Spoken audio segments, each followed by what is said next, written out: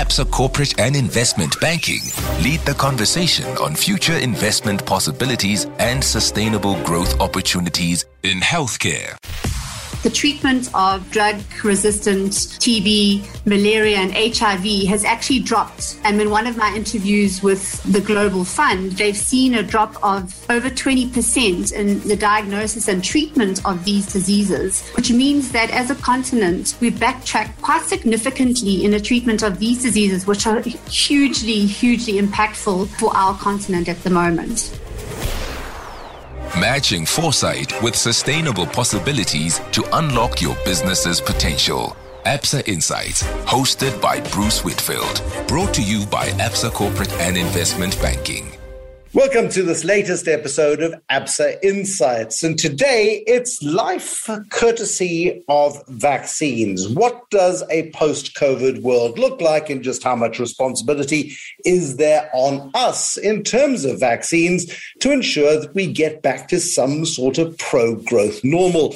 Lisa Eustace is healthcare sector lead at Absa Corporate and Investment Bank. And I get incredibly envious, Lisa, and I stopped watching all international sport, whether it be the Open, whether it be the tennis at Wimbledon, whether it be Premiership football matches, because people in the rest of the world are behaving like there is absolutely no COVID anywhere in the world. Are you envious too? I am envious, Bruce, but I'm very happy that the UK government is very soon to be taking us off the red list. So for many reasons, some very personal, and to travel again would be wonderful. But I think it's going to be so great for our tourism industry to really open up to the UK, who've been, some of the biggest supporters of hospitality, over the years. Absolutely. And the world is opening up again, and we're seeing lots of countries opening their borders. And there's going to have to be, I suppose, a great deal of flexibility until there is much higher level of vaccination in the world to encourage tourism to actually happen on a more sustainable basis. There may still be some trepidation about, yes, I can get to my destination, but what happens if a destination gets red listed again and we get put back on a quarantine list of some description? I think that's one of the biggest worries, is that it's here to stay. We're not quite sure, how the rest of the world is going to react, which is why we need to ensure that our herd immunity is reached sooner than later. We need to avoid the virus mutating into variants, which is, largely the reason why we've been on so long, is the beta variant was one of the biggest concerns for the UK. So the sooner that we can, as a population or as a continent at least, get vaccinated, the sooner we can ensure that, we can get back to normal across all sectors, which will stimulate growth and recovery for the continent, which we desperately need. Because what we've seen through this crisis was, one, the shortage of vaccine, and there was a real crisis with that at the beginning, and that led to an unnecessary delay, of course, on the application of vaccines. And now that we have plenty of vaccine available, plenty of places where you can go and get vaccinated on almost any day of the week, we're seeing a bit of reluctance creeping in. And that's, I think, possibly the most concerning aspect of this crisis so far, is we have the tools at our disposal from a healthcare perspective, but now we need to go on a massive offensive in terms of public relations. Yeah, I agree. I agree completely. I think this is one of the biggest risks to economic recovery, is the vaccine hesitancy that we're seeing. The facts speak for themselves that the vaccine is actually working. If you look at the frontline workers in our hospital groups, the infections and the death rates have decreased significantly. And so what we have spoken around with some of our clients lately is the issue of health illiteracy, and really not understanding the importance of vaccinations, one, but that they actually work and that they're safe. So I think the more time and investment that we put into empowering the patient that the vaccination actually works, that's going to be the quickest path to recovery. And more than anything, I think it's about actually thinking around your community and your loved ones. And the longer we take to vaccinate our continent, the more we will be subject to lockdown, social distancing, and then, potentially being on and off red lists across the globe, which will be devastating, as we've already seen in our economy. And we're seeing the dreadful knock-on consequences, for example, happening not only in terms of people's health, but we're seeing it come through in the tourism sector.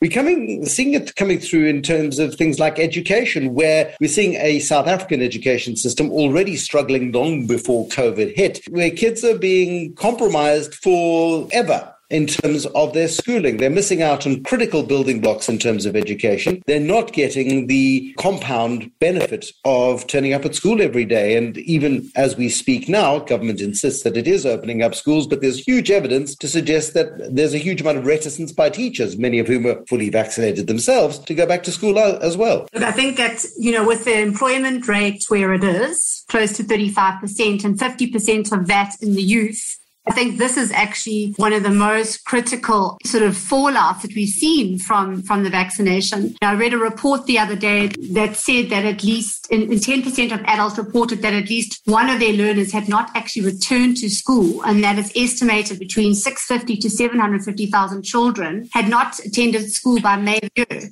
So those are quite scary statistics, and we need to rectify that very quickly going forward before it spirals even more out of control than it is. Here's the point, though, and all of this is about choice. What we are seeing happening through choice is that ICUs across the world, and certainly I can attest for that in South Africa, and I can attest for that in parts of the United States where populations are well vaccinated, the UK where populations are particularly well vaccinated, is that you're not seeing vaccinated people turn up routinely, at least in ICU. There is evidence and unequivocal evidence of the efficacy of the vaccines. Yet, by refusing to take them, we're condemning ourselves to a really dreadful future, potentially. A really important part, if I go back to the healthcare system, is that the longer it takes for us to get vaccinated, the more subjective the continent's going to be to what we know as long COVID. Long COVID has a few consequences. First of all, it continues to put pressure on the hospital system, where your utilization levels are swayed towards those that are suffering from COVID, either in the high ICU or high care beds, as you've mentioned. Unfortunately, that's home to the unvaccinated at the moment. But more than that, long term, it's around what will happen to the cost of healthcare going forward. With long COVID in our sights, we can expect that the cost of insurance and the cost of healthcare can only go up. And we need to be very mindful of that in an environment like South Africa, where the cost of private medical insurance is already very high. So, we really do need to drive, for many reasons, the herd immunity. But across the continent, we think and look at what the consequences have been as well of not vaccinating, is that the treatment of drug-resistant TB, malaria, and HIV has actually dropped. And in one of my interviews with the Global Fund, they've seen a drop of over 20% in the diagnosis and treatment of these diseases, which means that as a continent, we've backtracked quite significantly in the treatment of these diseases, which are hugely, hugely impactful for our continent at the moment. And we shouldn't be treating COVID particularly as a new phenomenon or a new way of thinking, because we've seen the devastating consequences of TB and we've learned to live with TB. It's almost as if it's not a condition, yet it still kills more people across Africa than COVID has. But TB is certainly a desperate condition. And we also see, of course, HIV. And we know the economic consequences of ignoring HIV from a South African perspective for as long as we did. Quite right. I think that if we can treat COVID as quickly as possible, and by doing that, we need to think around how we can make the continent more resilient. And that would be by increasing local manufacture. I think that is pretty key in spurring growth, putting Africa on the map in terms of getting their own production of vaccines available, and being, less reliant on the rest of the world, which we saw at the outset of COVID, relying on the rest of the world for PPE, medical devices, and now more recently with the vaccine. So there's quite a lot we can talk about from a local manufacturer perspective, which will absolutely provide resilience for the continent going forward. And the examples of that now already, Aspen and J&J have certainly put Africa on the map. They fast-tracked the delivery of Johnson & Johnson into the continent, which is very well suited with the single dose. And more recently, the partnership between BioVac and Pfizer, which is also going to put the continent at the front of the queue rather than the back when it comes to the vaccination, especially when boosters are going to be required going forward. Still to come in this ABSA Insights podcast. I feel hopeful that this is the right step in the right direction, and that the NHI possibly does become much more possible, notwithstanding the huge financial requirements there, but certainly from a collaboration perspective, I think that it really has worked in their favor in terms of how the partnership can work going forward. ABSA Insights. Now, as part of this particular series, of course, we're going to be talking to Aspen Pharmacare because they have got the manufacturing license as a result of Johnson & Johnson. Is there an argument, to your mind, at the risk of being incredibly contentious, to make vaccines compulsory? I know a lot of CEOs who privately have told me that they are looking to follow the lead of a Discovery, for example, in making it compulsory. If you want to return to the office at any point in the future, you're going to need to show that you're vaccinated. Is there any argument, a legitimate argument, to suggest that is unreasonable as a course of action? And should we be making the application of vaccines compulsory in South Africa? I think that, the companies that have announced that these vaccinations will be compulsory obviously have legitimate reasons behind them. Most of them are in the healthcare business. And so they're in the business of keeping people healthy and out of hospitals. And so to a certain extent, you can understand where that all comes from. The rest of corporate SA will be very interesting to see how this plays out. I think we need to, stick to the facts around vaccinations and that they do work. But if you are unvaccinated, there's a couple of things you need to be mindful of. One, you're much more likely to get infected. You're even more likely to infect others and require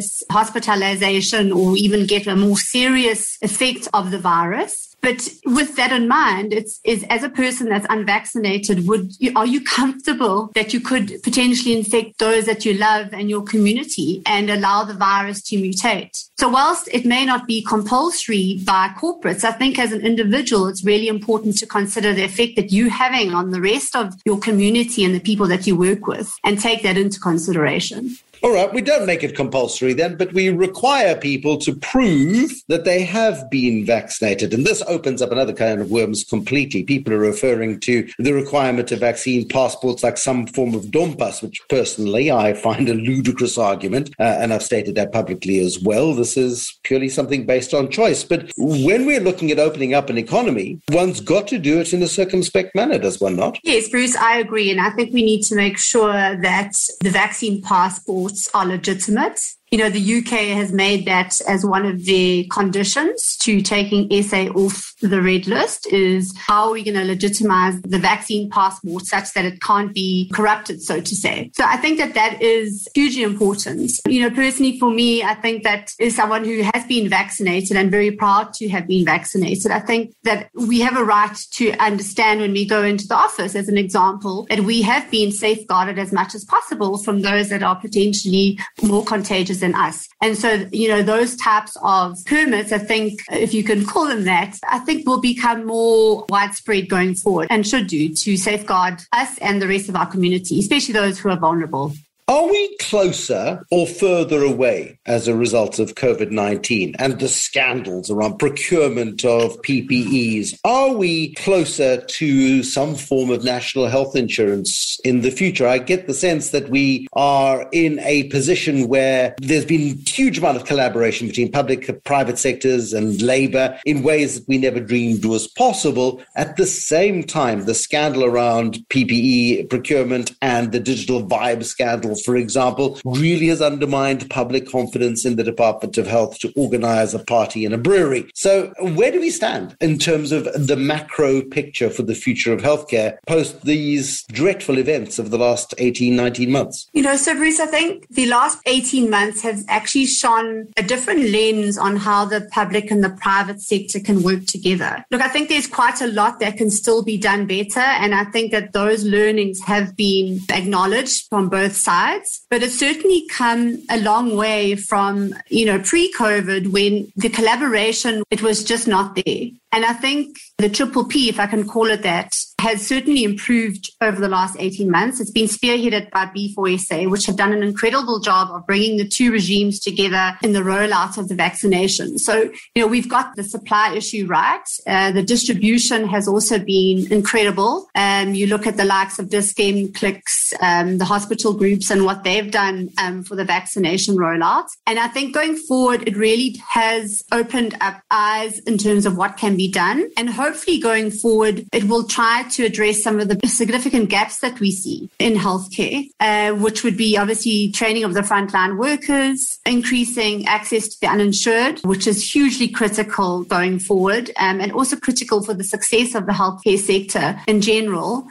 But, I think most importantly, it's about what is best practice, where are the expertise from a management perspective, and then leveraging on those strengths in the public sector to get that done. I feel hopeful that this is the right step in the right direction and that the NHI possibly does become much more possible, notwithstanding the huge financial requirements there, but certainly from a collaboration perspective, I think that it really has worked in their favor in terms of how the partnership can work going forward.